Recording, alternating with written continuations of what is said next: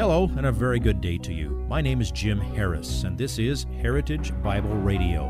Heritage Bible Radio is an extension of Heritage Bible Church in Boise, where it's my joy to serve as the teaching pastor. Every day, we devote our radio time to studying a portion of the Word of God so you can know Him better through Jesus Christ and serve Him better through your local church. This week on Heritage Bible Radio, we continue our Provoke the Pastor series. This week, Pastor Jim follows up on a previous message on educating your children. He also answers the following congregational questions. Number 1, what doctrines are essential? Number 2, why has God allowed such confusion in the church? Number 3, should we stand up and speak the truth to our employers and the culture? Number 4, how do I know whether or not I am saved? Number 5, does the Holy Spirit interact with the believer beyond revealing Scripture? Please listen to today's portion of this week's message entitled, You Asked For It. What you do in the midst of the battle that determines your progress in sanctification. Do you love your Savior and hate your sin, or do you love your sin and don't want anything to do with your Savior at the moment? And I would also commend to you a little 31-day series of devotions entitled Assurance, Resting in God's Salvation. And I brought one for show and tell. Okay, I do not have one for everybody. I do commend it to you. Assurance, Resting in God's Salvation by William P. Smith. It's well worth studying. It's well worth reviewing as often as you find yourself doubting or questioning salvation. And one of the things I like about this, but generally I like about it because it's very biblical. It takes you into the Scriptures. But the other thing I like about this is that it's designed to be a 31-day study. Because what you will find is, over any 31-day period, you're going to have emotional ups and downs. You're going to have good days and bad days. The consistency of focusing on the essence of your salvation 31 days in a row, getting your eyes off of yourself and onto the Lord is a very good thing to do. So, like I say, I did not buy one for everybody. I buy these in groups of several because I have found this very useful in helping people who deal with that. All right, nowhere near enough time for this, but I'm going to take it on anyway. All right, does the Holy Spirit interact with the believer beyond working through the Word of God? If so, how? Well, that question can be a gateway into very dangerous ground, because if you're seeking an experience, as I said, or if you're pursuing a feeling, that's not true worship. That's not what it means to walk by the Spirit. That's not what it means to be filled by the Spirit. My sheep hear my voice, and I know them, and they follow me, and I give them eternal life. John chapter 10. The voice of your shepherd is the Word of God. It alone is the only source of information that you can be absolutely certain is always true. It will always feed your soul. It will guide you in the paths of righteousness for His name's sake. Remember, as we studied Ephesians, when we got to be filled with the Spirit, I showed you that the parallel to that is, let the Word of Christ dwell richly within you. And as you get to know Christ better and better through His Word, you have, well, how would we say this? Everything you need for life and godliness. So, the reason I say this is a subject that can be a gateway into dangerous ground is because of the avalanche of false teaching in recent years that undermines the sufficiency of Scripture. One book in particular did more damage than probably any other Christian life book of the last 30 or 40 years. Henry Blackaby's book, Experiencing God, brought bad doctrine into a wide swath of evangelicalism, where he tells you that God speaks to you outside of Scripture and beyond Scripture through things like your inner impressions, or one of the standard things that is said now and sadly almost never questioned. People say, God speaks to you in prayer. And that's exactly true, except in the total reverse. You speaking to God, that's the definition of prayer. God speaking to you, that's why He gave you a book. You don't pray and then sit there and wait for him to answer. Well, don't you wait on the Lord? Yes, while I walk with him in obedience to his word, but he does not use audible voices or such things or inner impressions. I have publicly exposed preachers such as Charles Stanley, who will routinely say things like, God spoke to me and showed me. He never says how, but he'll say, God showed me to do such and such. I shared an absurd story that Charles Stanley shares about how he was on his way home and God showed him which store to go to and which turkey to buy for Thanksgiving dinner. You hear something like that, run as fast as you can the other way. That is just plain wrong.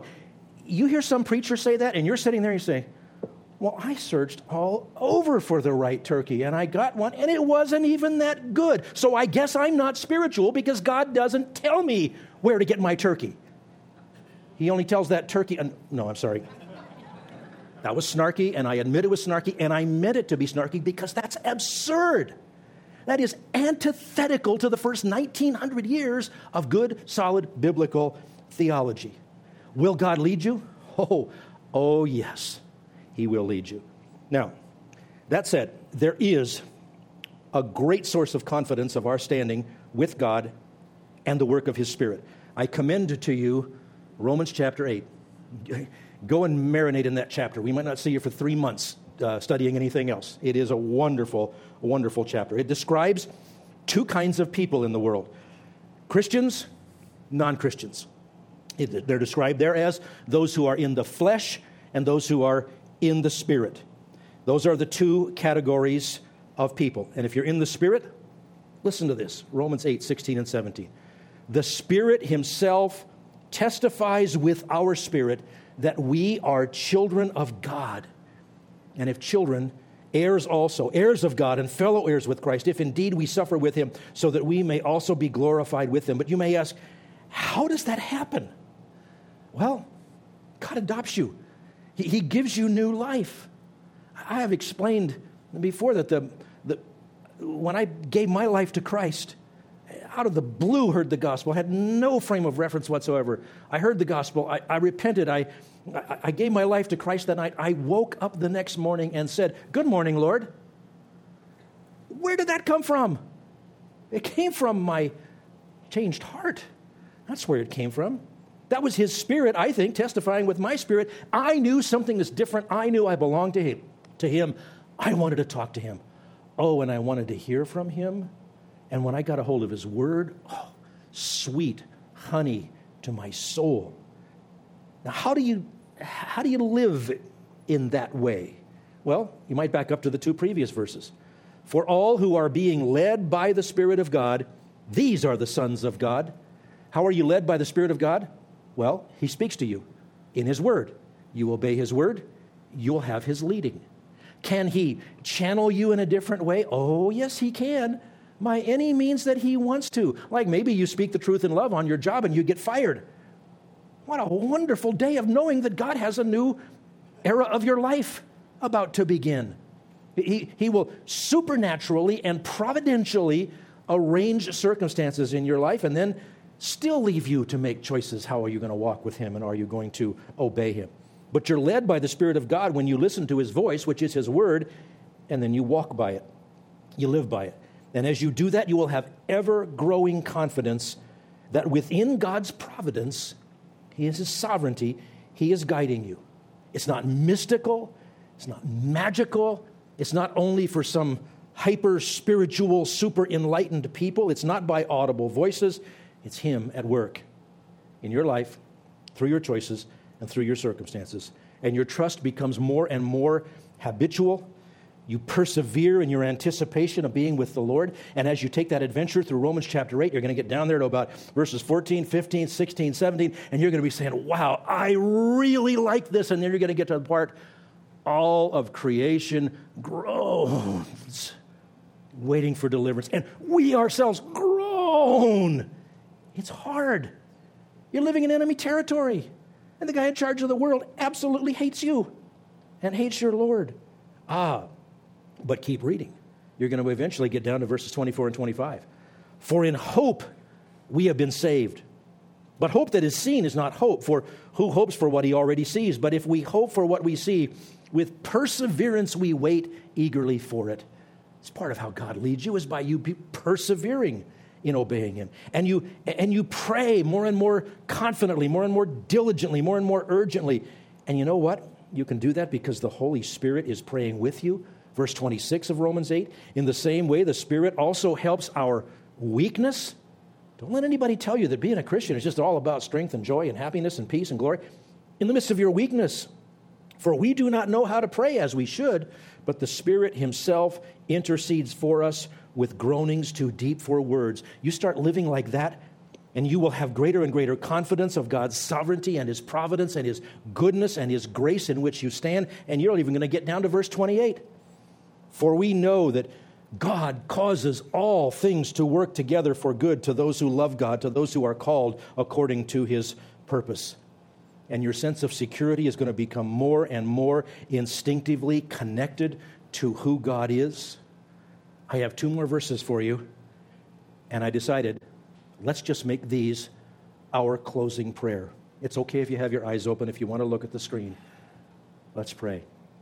For I am convinced that neither death, nor life, nor angels, nor principalities, nor things present, nor things to come, nor powers, nor height, nor depth, nor any other created thing will be able to separate us from the love of God, which is in Christ Jesus our Lord. Our Lord, that is where we stand. By your grace, get yourself glory through each of us, we pray.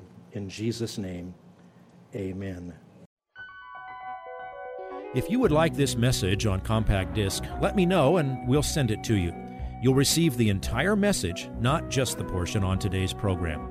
You can order by phone at 353-4036 or by writing to us at 7071 West Emerald, Boise, Idaho, 83704, or on the internet at hbc-boise.org.